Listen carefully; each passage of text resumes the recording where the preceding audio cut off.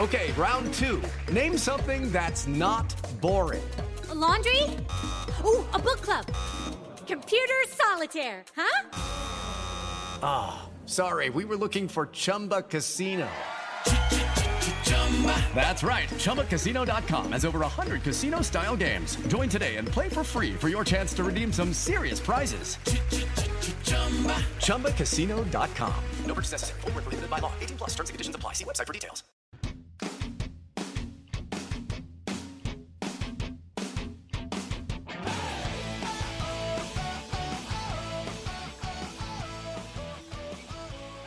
Hey everyone, today's guest is a great friend of mine, Jaret Reddick from Bowling for Soup, as well as the voice of Chuck E. Cheese.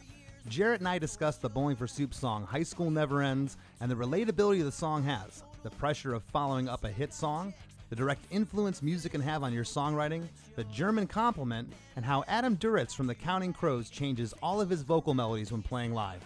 So stay tuned for all of this and much more.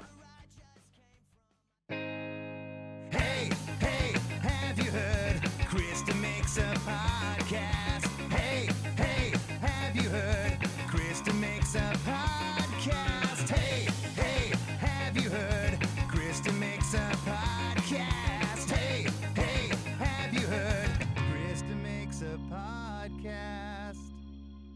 You know, it's funny. That song has such a cool, it's such a cool way that it really happened, because I had High School Never Ends written down in a lyric book for years. I mean, now I put things in my phone, but ideas, they just come to you all the time. And in conversation, something happened, be like, man, somebody says something like, oh shit, that sounds like a really cool song idea.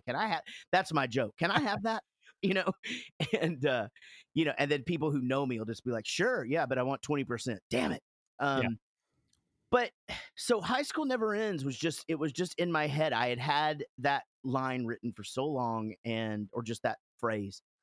And, when you think about it, it's just so accurate and true. Why do you think that it never came to fruition as a song until it finally did? Why did it sit in your notebook for so long? Any idea or because I that's an interesting thing. No one's really brought that up on the show before. And I have stuff in my I have riffs in my phone that are 10 years old that I still haven't figured out how to put them into a context of a song. Yeah, I mean, I guess just because it was just pages and pages of those, and I would go through it all the time. And, I knew that there was something to it, because it's such a true statement. Because, high school has this feeling about it. And then you get to college and you're like, oh my God, these relationships feel exactly the same as high school did. And then you get in the workforce, or you get in a band, or whatever. And it's like, oh my God, we're still talking about the popular kid, and we're still, doing this. And it's, so I knew that it had a little bit of something. And so again, I mean, gosh, I guess I probably had that written down through the two other big records. And so I did some co-writes for the Great Burrito Extortion Case. And one of the writing sessions I did was I went to New York for a while, and one of the writers that I wrote with was Adam Schlesinger. May he rest in peace. Yes. Fountains of Wayne, the writer of so many amazing pop songs, and he wrote That Thing You Do, and just the sweetest human. And we, when you get into a room there's a few different kinds of ways, that co-writes work. Oftentimes somebody comes in with an idea. Most of the time, if somebody's coming to you, you don't want to show your cards too soon, because you don't want to give away a really good idea. If the song's, if this guy's not going to be worth a shit or whatever. And so this was my first time writing with him, and, he's a pro. So he was just like, what do you got? And I was just like, man, I've got this line that I've been thinking about for quite some time. And it's called High School Never Ends. And he was like, okay, that's a cool idea. And then he was like, I've had this kind of thing where what if we write a song about like the tabloids, and I go, and of course this is a lot of conversation is happening here. This is 20 minutes of trying to figure it out. And I'm like, well, why don't we combine the ideas? Why don't we make high school, because it never ends. Let's make the fact that, we're all like focused on what everybody else is doing in our lives. that's very high schooly. Let's combine the idea of High School Never Ends and this whole tabloid thing. And so yeah, I mean, that began the session.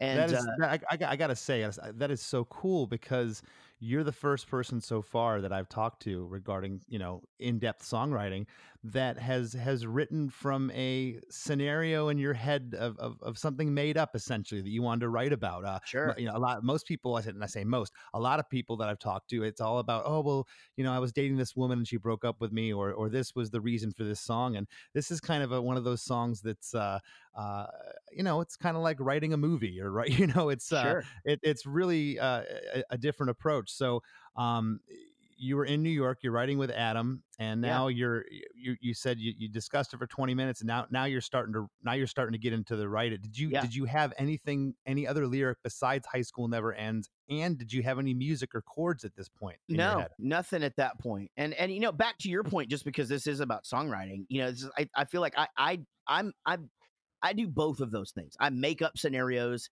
and I write from the heart. And then sometimes I write from the heart, but I don't want to give so much away that then I make a bunch of shit up.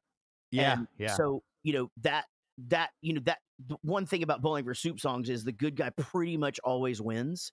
And so as you get through that song where you're like, oh shit, man, Jaret's life must have been crazy. Well, it was and is or whatever. But at the end of the day, I take it and I twist it and, make it to where there's happy ending, so to speak. But yeah, another really interesting songwriting thing, because you're going to have some people that are listening to this that have been writing songs for a really long time, because of our age.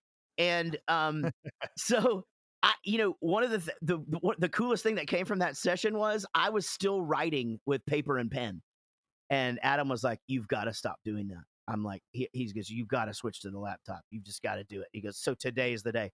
So that's the first song that I ever wrote not on pen and paper. And wow, what was his reasoning? I mean, I could imagine it was just so you can, quickly erase and not have to be scribbling yeah, stuff out, or it it was was a just to be more visual thing. organized. It's a visual thing. It's a I mean, the way that Adam would write is very unlike the way that I do. The way that I write is I'll start writing some stuff down, and then as I start to improve that, all of that gets pushed to the bottom of the page. So when I'm done writing a song, you have the song lyrics all there, and in the order that they're going to go, and then at the bottom of that is all the ideas that didn't make it, and Uh-huh. all of that stuff is saved. Well, he would write in that, like, he would write something out, and then he would if he didn't like it, he would erase it, or if we did a line and we topped it, he would erase it or whatever. So like everything was visual, whereas with paper and pen you're scribbling stuff out, so. And then I guess also just for storage reasons, it's like I can you can bring that up anytime. But again, this is 2005 or 6, I guess, when I'm writing this song and with him. And it's pretty early in those days of like just you're still trying to switch your whole brain over to the digital world. Sure. And so, but yeah, I mean, and now if you think about it, it's so cool because now I've gotten into a thing. This is a really cool exercise too. My friend Linus of Hollywood taught me this without teaching me. I stole it from him. But when you're writing a song on a computer and you're like, the wind was da na na na na na na na, like Linus will actually write that out. So he'll write, the wind was da na na na na na na na na, and he'll be like, we have to fill these syllables. So we've got the wind, and now we need to fill da na na na na na na na na, or Because whatever. he doesn't want to lose the integrity of the melody. That's correct. And so he can continually hear that each time he reads it back or looks at it. There it is visually. Here's this. And then also what that does is when you're trying to really make like a really structured melody to where like, and this is a big thing in pop punk where we intentionally make our first verse and second verse sound exactly the same because everything's all about hooks. And so you want to try on most songs, you want to try to make even the syllables, the amount of syllables in each line the same and things like that. So just a cool trick there that is so easy on the computer because you can erase that and you'd be like, oh, well, I want to end this line with this word because it rhymes with that second line that we've got that's really great. And then it also makes it to where you can go, man, the second line is really a better first line. Let's take this up to the top, And then I'm sure I've done this too, where the second verse just is a little bit stronger, and you want that to lead the song off, so Oh, sure. you'll flop them. Yeah, you flop them, and then what you find is you're like, well, maybe this first verse wasn't good at all, and then you find yourself rewriting that, and then you've changed the entire meaning of the song, without R- even trying. Right. So now you're in there. You've got the concept. Is Adam at a piano? Is he at a guitar? Do you have a guitar? Are they acoustic? Are you plugged in? So with when writing with Adam, it could be any of those scenarios. But at this point, no, we were literally sitting there. And again, this is different because normally I always have a guitar with me, or the person that, as you said, is sitting at a piano or whatever, or both. Or if I'm writing by myself, obviously I'm doing a guitar, but at the same time, a lot of my melodies come from just walking down the street and I sing it into my phone, and then that becomes the melody. So we wrote that whole song without picking up a guitar. Wow. Yeah, so literally the entire thing, which is probably why it's so sort of beat based. It's because really that was the first music that we did for it. We had written through the verses, which again is 4 years. I think for sure that's all you've got to endure. All the total dicks, all the stuck up chicks, so superficial, so immature, very just like, hey, here's something that we all feel about high school, And then when you graduate, you take a look around and you say, hey, wait, this is the same as it's always. This is the same where I just came from. I thought it was over. Right. And so then that got us to, the chorus, which was, super simple. The whole damn world is just as obsessed. And then got us to the bridge where we actually brought into but again, all of this stuff, we're singing it and kind of recording it down. I think I had a mini disc player at the time, so I'd record the melody down in my mini disc player. And it's great too, because it's such a, sometimes these work great. In this instance, it did, where it's a sign of the times type lyric where people can just relate instantly. You're talking about, Mary Kate and Ashley Olsen without saying their last name. You Right. got Tom Cruise and Katie. You got Reese Witherspoon. You got Bill Gates, Jack Black, Brad Pitt. Yeah. And it's like all different kinds of walks of life, and so that's your tabloid aspect of it mixed with the high school never ends. It's crazy that now that you explain it, now that I'm looking, staring at the lyrics, it all really makes sense. And the fact that you guys wrote the damn thing without guitars is awesome. That's awesome. Yeah, and you're right. The how did Mary Kate lose all that weight? And Katie had a baby, so I guess Tom's straight. Like, so shows the age of that song, because they're like, people probably don't even remember that in that time there were like these rumors that Tom Cruise was gay, right? And the whole marriage to Katie Holmes was like a front and all this, and then so. Those are fun songs to really dissect and talk about in my acoustic show too, where I'm just like, okay, here's where this song shows its age, But the bridge, I'm actually still happy with that. I'm still happy with Reese Witherspoon being the prom queen, Bill Gates the captain of the chess team, Jack Black the clown, Brad Pitt the quarterback. It all still makes sense. Right. So, this record followed, of course, Girl All the Bad Guys Want was on Drunk Enough to Dance, and that was in 2002, I believe. That's right. And then 1985, another breakout hit for you guys was on Hangover You Don't Deserve, which was in 2004. Yeah. Okay. So 2 years later, you followed with Now, those are two, especially 85, the two massive hits for your band, defining it. And I would say High School Never Ends is in the top 5 biggest Bowling for Soup songs, in my opinion. Yeah. Was there pressure going into this record as a songwriter, as someone that's still on a major label, still trying to sell records? And in 2006, it was starting to get to where, that was kind of near the end of selling a bunch of records. Was there the thought of, I have to deliver here, or was this just another song you wrote at that point? Yeah, there was a bit of a pressure there. I mean, but I guess not the same as there had been the previous record, because, we signed to Jive in 99. So our 5th record was our first major label record. And, that Let's Do It for Johnny had the bitch song on it. It didn't do great. I think we sold 30,000 copies. Well, then, as you said, Drunk Enough to Dance comes out, doesn't do anything for a year. Girl the Bad Guys Want crosses over to pop, and all of a sudden it's on. Punk Rock 101 does really, really well in its Where It Goes. So the real pressure was A Hangover You Don't Deserve. And so, as you said, 1985 comes out. Almost was actually also a really big hit. It actually went to number 5 on adult radio. And then Ohio, not quite as big. But so there was a pressure, but I kind of sort of felt like I was going in it with like, yeah, I can do this, and so I had a bigger belief in the song. It's actually a sad story. High School Never Ends is actually kind of a bummer because it went around to the radio stations and everybody, the way that it was received was like, yeah, I mean, it's just kind of 1985 too, the Really? sequel. Yeah. And the label really didn't fight for me on it. And when you go back, everybody really thought that the follow-up single, which was When We Die, which was our first ballad ever released as a single, was just a smash.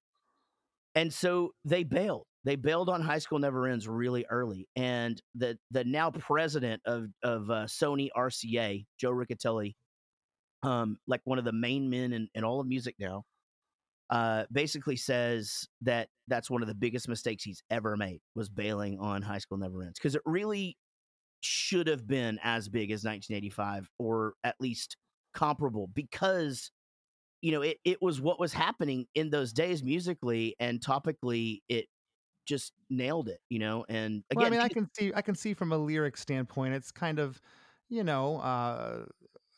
want to say, autobiographical in a sense. You're talking about, current things in 85 and you're current and not current stuff. You were talking about, Bruce Springsteen and Madonna and everything. And then you got the celebrities in this one. So from a lyrical standpoint, I kind of see it, but musically, I mean, these two songs stand on their own to me.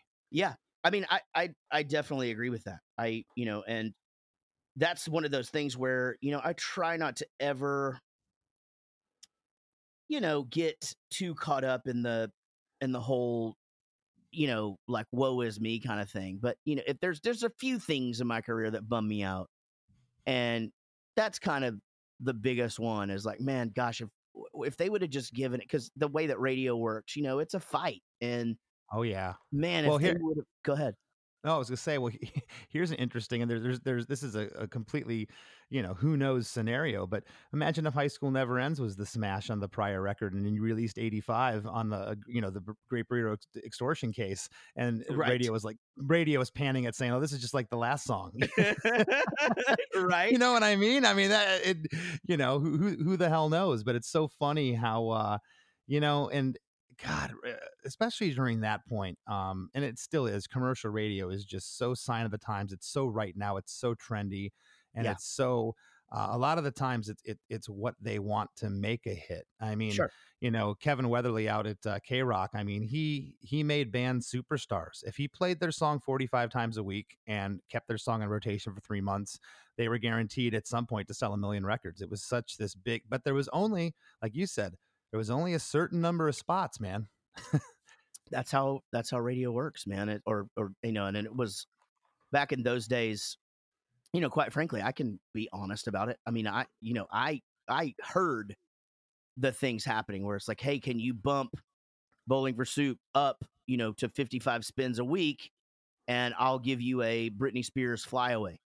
So I'll fly Yeah. a few of your listeners to a concert and give them great seats to see Britney Spears in a hotel and all this stuff. And obviously that is highly illegal. And Yeah. but I heard it all happening. Which, if I heard it happening from my little fucking band, what was really happening? Right, right. And that was still kind of circumnavigating the old thing they called in the 70s and 80s, which was payola, which people Sure. were, radio stations were getting actual under the table money from label Right. exec. Hey, play my band's song. So they were kind of like, we can't actually give you money, but we'll fly your fans out to the Britney concert. Exactly. Yeah. Well, and then what happened was that became, when all of that blew up, that is payola. And so a lot of people got in trouble for that shit. And So when you put the record out, and this was the lead single, and what was because by this time, message boards and websites were pretty in full swing. Mhm. YouTube started in 06. So what was if you remember, what was the initial reaction from your fan base? Fan base loved it. Fan base caught Burrito right away. Loved the album. I mean, at this point, in the UK, there's a point where UK press will turn on you after you've been around a certain amount of time, and we hadn't quite gotten there yet. So we were still kind of the darlings of the pop punk thing in the UK. People were being really nice about it. Our shows were getting great reviews. Our tour was awesome. In fact, your producer, Chris, was in Punchline, who supported that tour, or a large part of it. Mm-hmm. And speaking of YouTube, he's the first person that showed me YouTube. And but For yeah, those of you who don't know, I got to give a shout out. I haven't done this yet. Chris Fafalios is the bass player for the band Punchline out of Pittsburgh, Pennsylvania, and he is the producer of Krista Makes a Podcast. So yes, I'm going to give a little hand clap for Chris here. Right there, so. I'm with you. But yeah, I mean, the tour went great. The shows were awesome. It was great. I mean, the thing that is that Bowling for Soup fans are super passionate and and very, very loyal. So they always know when something's wrong. And it was like when all of a sudden High School Never Ends, back in those days, that's what your fan club did. They're requesting you on the radio and they're doing that. And all of a sudden we stopped telling them to request High School Never Ends. And, they know when something's up. They're like, what the fuck? Right. And then all of a sudden we released this ballad. And that's kind of when things got a little weird as far as, just the general public. If like someone hadn't caught wind of High School Never Ends, and here's this Bowling for Soup single that's out, that's like this, this power ballad, we got a little bit of bounce back from that. But like I say, we're very lucky in that regard. Whereas like once we established ourselves, people pretty much don't give us any shit. Well, and you guys weren't one-hit wonders. You had a number of hits that went to radio, and you crossed over to pop radio. And a lot of fans will talk to me about this, and they'll ask questions they don't really know. And I think on paper, our hardcore fan base, less than Jake, for instance, at Bowling for Soup, is about the same. But you guys eclipsed us in attendance because of that pop, that fringe, those wives that were home. When we did the tour with you guys last fall, I would see that when we'd play, I'd see those fringe people those were the extra fans that you guys got from being on radio. We never had a crossover radio song, and that's the difference. And those people are still with you. A lot of times those people are fair weather fans. They like you today. They don't like you tomorrow. And you guys have been lucky to hold on to, and we're talking some nights it's 100 people, some nights it's 200, some nights it's 300 people. But that's the difference between a sellout on a Tuesday night in Lincoln, Nebraska and having a half-filled club. Yeah, I mean, that's a really good way to put it, though I don't think you give yourself enough credit. I think you guys have that sort of world of touring with No Effects and Descendants and bands like that. So there's your guys are over here and my housewives are over here, and that's and why I didn't say that demeaning at all. I no, didn't, I know, but no, I didn't take it that way at all. I because you're right. You're spot on. I mean, But yeah, there's a loyalty. There's just something about the place and time where Girl the Bad Guys Want was a hit, or 1985 was a hit in your life, that I just feel like those two especially, but almost is up there. And I do give High School Never Ends a lot of credit as well. But they're just those songs, I think, for a lot of people that say, Epic by Faith No More is for me, where it's just like, it's a place and time. I smell what I smelled when I used to hear the song. I feel the way I felt in my truck. For the ones who work hard to ensure their crew can always go the extra mile, and the ones who get in early so everyone can go home on time, there's Grainger, offering professional-grade supplies backed by product experts so you can quickly and easily find what you need. Plus, you can count on access to a committed team ready to go the extra mile for you. Call, click Grainger.com, or just stop by. Grainger, for the ones who get it done.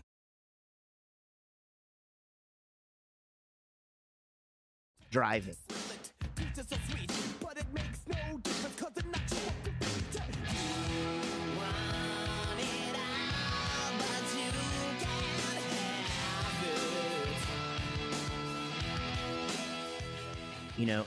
And that's that nostalgia and we hear it constantly when people come to our shows. That's such a great point that I haven't talked to anybody about on this show, and I'd love to expound on that. Is just the fact of memories. I Mhm. mean, for instance, the latest Metallica record, Hardwired to Self-Destruct. I love the record. I think it's great.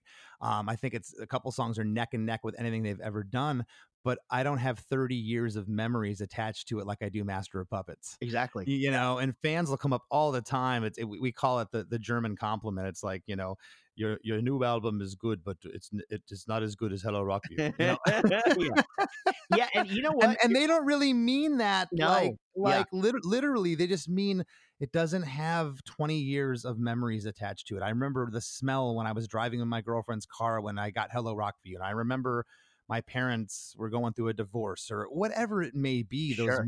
Those memories take those people right back. And I mean, you guys do meet and greets. You see it all the time. We do Yeah. too, where people come up and they're just like, it's a trip down memory lane. Oh, Jared, when I first heard 1985, I was in 10th grade, and they go through their whole Yeah. story. And it means so much to them. It does. And you have groups of friends who, and this is a thing for our band, there's groups of friends who they get together when Bowling for Soup comes to town, and then they go off to their lives, because that's what they grew up listening to. Or, kids, the big thing for our band that I hear that, that is, I guess there's a few, but I hear all the time, like, you're the band that our family agrees on. And I hear that. So, in fact, Dee Snider's wife once told me that. Dee Snider from Twisted Sister, his wife said, "You're the only band everybody in the car agrees on." And I was just like, wow, because we say shit on a few songs, and we talk about farts, and and beer and fun and this and girls and whatever. But the music has a beat, and my voice sounds like every other fucking pop punk guy. So, it's like it's just that, and then so there's substance if you need it, but also there's a laugh if you need it. And we're safe enough, I think. You are, and I think you're being a little self-deprecating. I mean, you guys definitely. When I hear a Bowling for Soup song, I know it's you guys. You have your own sound, but yeah, that's a great comp. That's probably the best compliment that Less Than Jake ever gets. Because I've always joked that we're a pop band disguised as a punk band. If you listen to our melodies and don't listen to the drum beat going dot dot dot dot dot. Sure. If you just listen to the melodies and the context and Roger and I's harmonies, it's very popish, and it's the best compliment. You'll have a dad. It's been happening for years. It'll be the end of the show, and we'll be signing autographs or something. And the father come and go, "Hey, I just want you to know, I can't listen to any of my son's shit except you guys. When your stuff comes out, I dig it, And it's like, it's like, okay, yeah. And that same dad will come to the 21 and up show with his buds and just be like, "We left the fucking kids at home. We fucking love you. I heard you because of my 15-year-old son or whatever. And man, it's crazy. But in the UK, I mean, we've been huge over there now since 2001. Oh, so it's incredible. We have fucking sometimes, and it's happened multiple times, 3 generations where it's just like there's a dad and his daughter and that daughter's kid or something like that. And they're all at the show. They're together singing every word at the front row. And I mean, it's, I'm certain that happens in the United States too, but I don't have I don't have those specific images in my mind of seeing them and talking to them. Yeah, well, you're talking about the UK. I mean, that's our biggest market per capita to this day. I mean, and both of our bands are very wacky live, and I don't know, just look what comes out of the UK. You had the Benny Hill, the Young Ones. I mean, their type of humor is right up our alley. So it's no surprise that they love both of our bands. So, the song comes out, it's released. You guys go on that tour. You're playing it. The fans are loving it, and like I said, to me, it's probably one of your top 5 known songs. Do you? God, I want to say the last tour we did with you guys, you played it every night. But since 2006, when it came out, have you played that at every show? High School Never Ends. Yeah, I pretty much, yeah, because it's pretty, I had to think about it for a second because I had to go to like our 30-minute shows, that we have to do at Warped Tour and things like that. And yeah, it's a big crowd thing because I come out and I do the beat starts and I'm like, go. And then I'm like, oh. And the crowd goes nuts and they sing it. It's really super loud. I'll tell you a songwriting thing about that melody right there. I I improvised that, and I just walked into the booth and I was just like, man, there's got to be like an intro. And I want to do something like that song. Oh,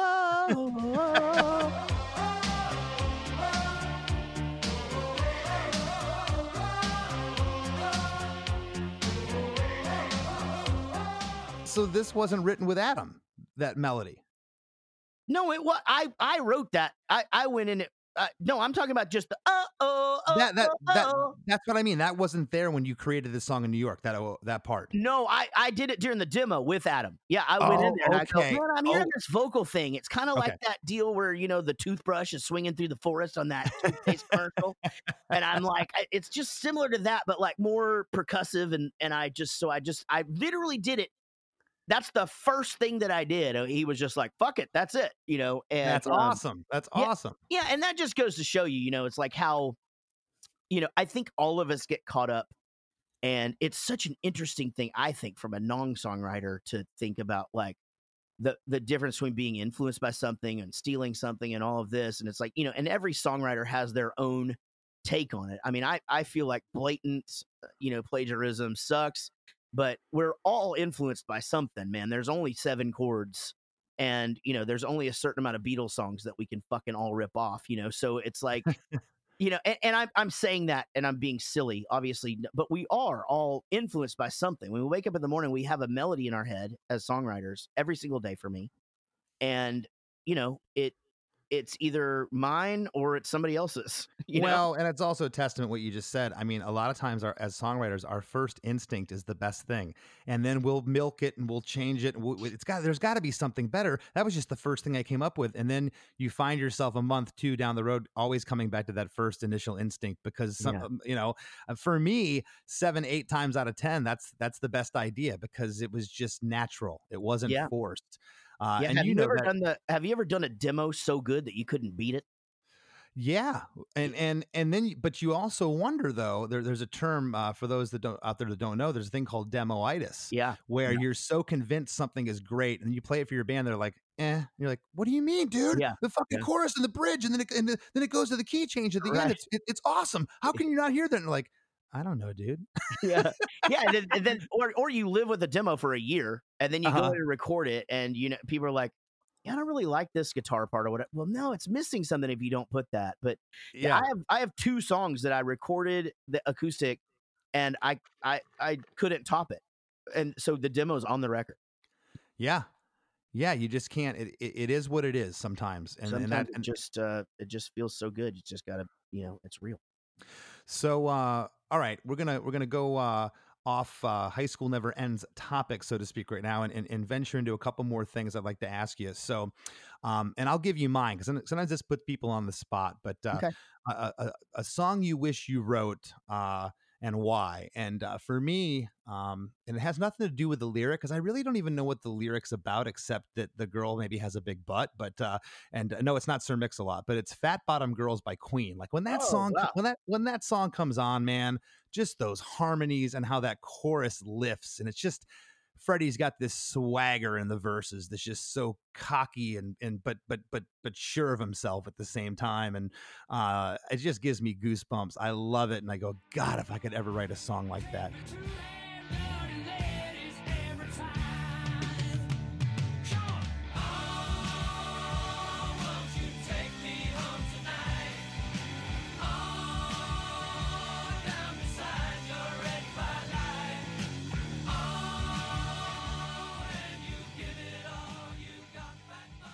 What's one that comes to your mind that you get the same feeling you wish you did? It would be "Long December" by the Counting Crows. Really?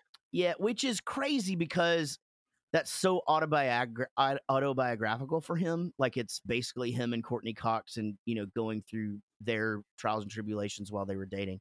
Which he dated 2 friends, by the way, which is insane.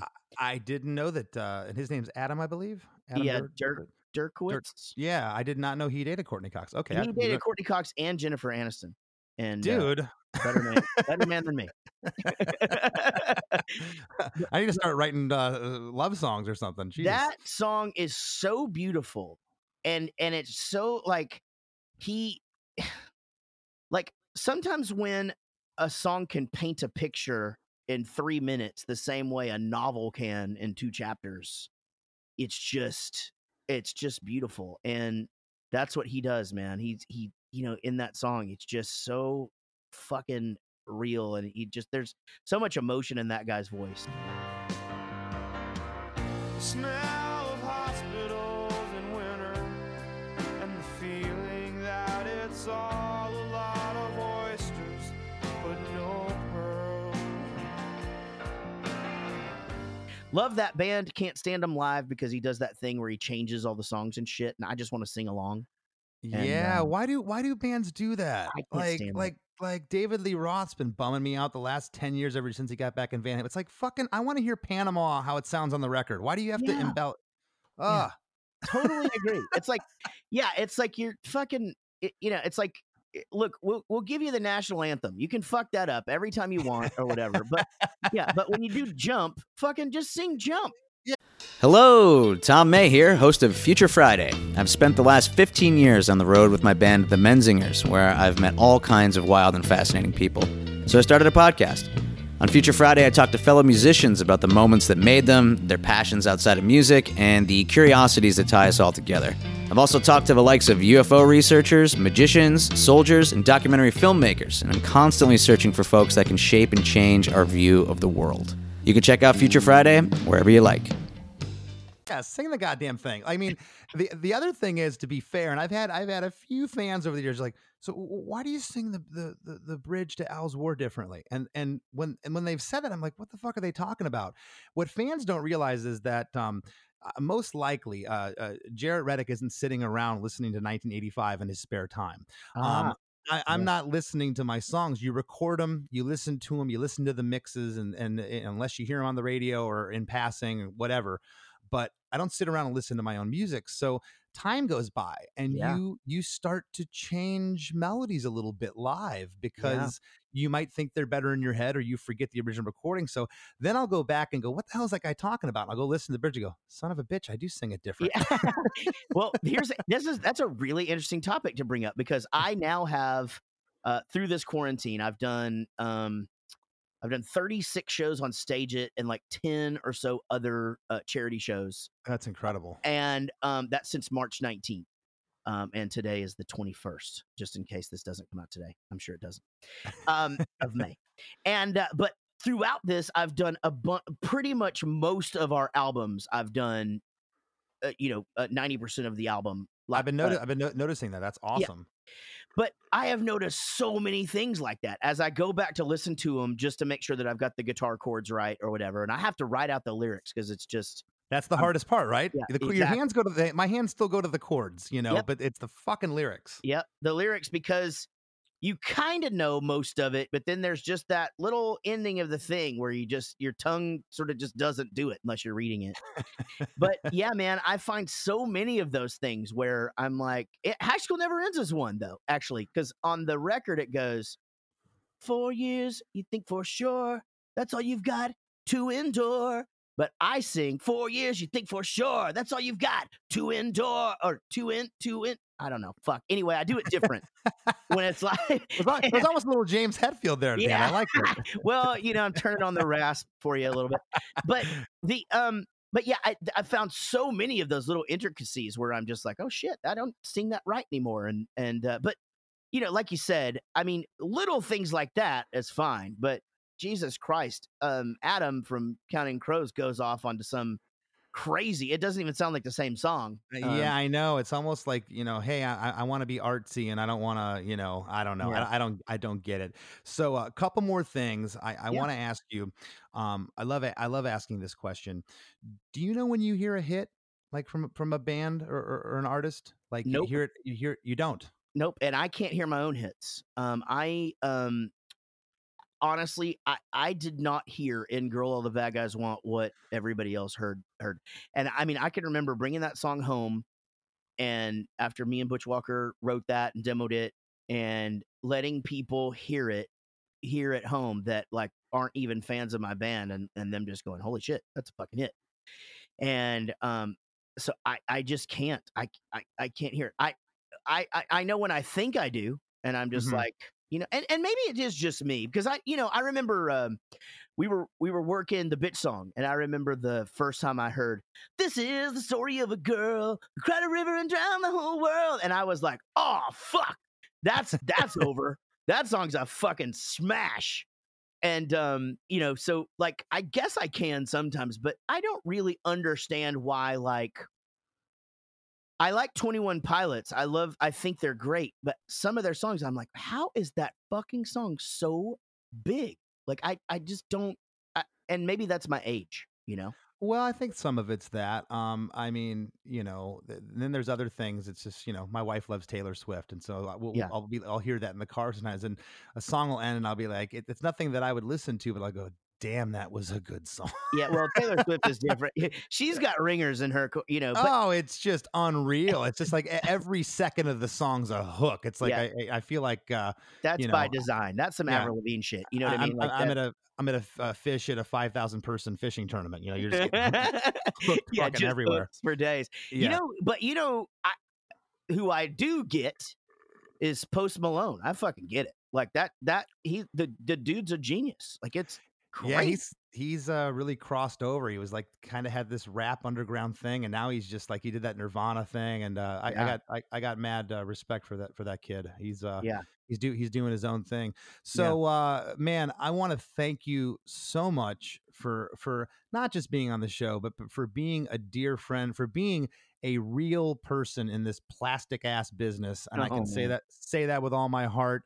For those of you who don't know, Jaret is the voice of Chuck E. Cheese, which is insane because I just took my son for my daughter for her second birthday back in March, and I'm in there eating their mediocre pizza. Can I say that? Oh, don't you dare! Don't you dare! I'm eating a slice of pizza and I hear Jaret's voice come over the PA in the place. I just chuckled to myself. I'm like, that's my buddy. That's my friend. Yeah, man. So besides Chuck E. Cheese, what else? Anything Bowling for Soup, Jaret Reddick related? Let our fans know about it right now, please. Man, I've got so much. I almost feel guilty. Spill it.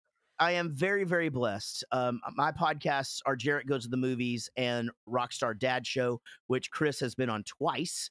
Go check that out. Both of those are on everywhere you want to listen to podcasts. Bowling for Soup, new covers coming out all the time. We just released a cover of Social Distortion's When the Angels Sing. You can get that anywhere. And we are working on our second greatest hits. We'll be working on a new album in September. And man, we're just doing great. And then, of course, my other band, Jaret and Kelly, new record out last year, but still super, super happy with that. You can find us everywhere. I'm on all the socials, JARET2113. And I'm sure that I forgot something, but you did. You forgot once a week you go up with Frank Turner on Instagram That's Live. Right. Yes, Frank Turner Talking Tuesdays. It's on every Tuesday we do a talk called Back to the Metal, and we just finished our theme song, and it is something special. I'll be putting that out soon. So, man. I can't wait to hear it. And of course, you've been doing tons of, you mentioned earlier, tons of shows in quarantine, and people can follow you again on all your socials to find that. Yeah, and by the way, all Bowling for Soup and Jaret Reddick merch online, if you go to our online stores, 20% is going to Music Cares, and I actually have a tour shirt on there that will list every one of the stage at shows that I've done. I'm at 36 now, hoping to get to 50. All of those dates will be on there. You'll be able to point to the ones that you went, and proceeds from that shirt are also going to Music Cares. Just if you want to know how you can do more for musicians, for crew guys, for things like that, just hit me up at JARET2113 anywhere, and I'll be happy to steer you in that direction. Well, thanks for saying that. Music Cares is a wonderful organization. That's awesome. Jaret, have a wonderful rest of your day. And dude, thank you so much for taking the time to be a part of this. Dude, absolutely, man. Love you, brother. And we'll talk to you soon. Love you too. Take care, bud. All right, everyone. A very special thanks to this week's guest, Jaret Reddick, and to all of you listening who have subscribed to Krista Makes a Podcast. So yeah, my podcast revolves around songwriting, so it should come as no surprise that I'd like to write you your very own custom song. I'd love to write you a song or one for that special someone in your life, a jingle or voiceover for your business, brand, or podcast, and anything else you can think of when it comes to a one-of-a-kind custom song. Also, I'm now doing live one-on-one video consultations, song collaborations, co-writes, production, questions pertaining to the music business, and everything in between. To see some of my work, check out my YouTube page at KristaMakes.com and email me at KristaMakes@gmail.com. I can be found on Facebook at KristaMakesOfficial, on Twitter at LessThanChris, and Instagram at LessThanChrisD. Please subscribe and leave a review on iTunes, Spotify, or wherever you listen to podcasts. Lastly, I'd love to get your feedback and input at Krista Makes a Podcast Facebook group. All right, be good to each other. Until next time.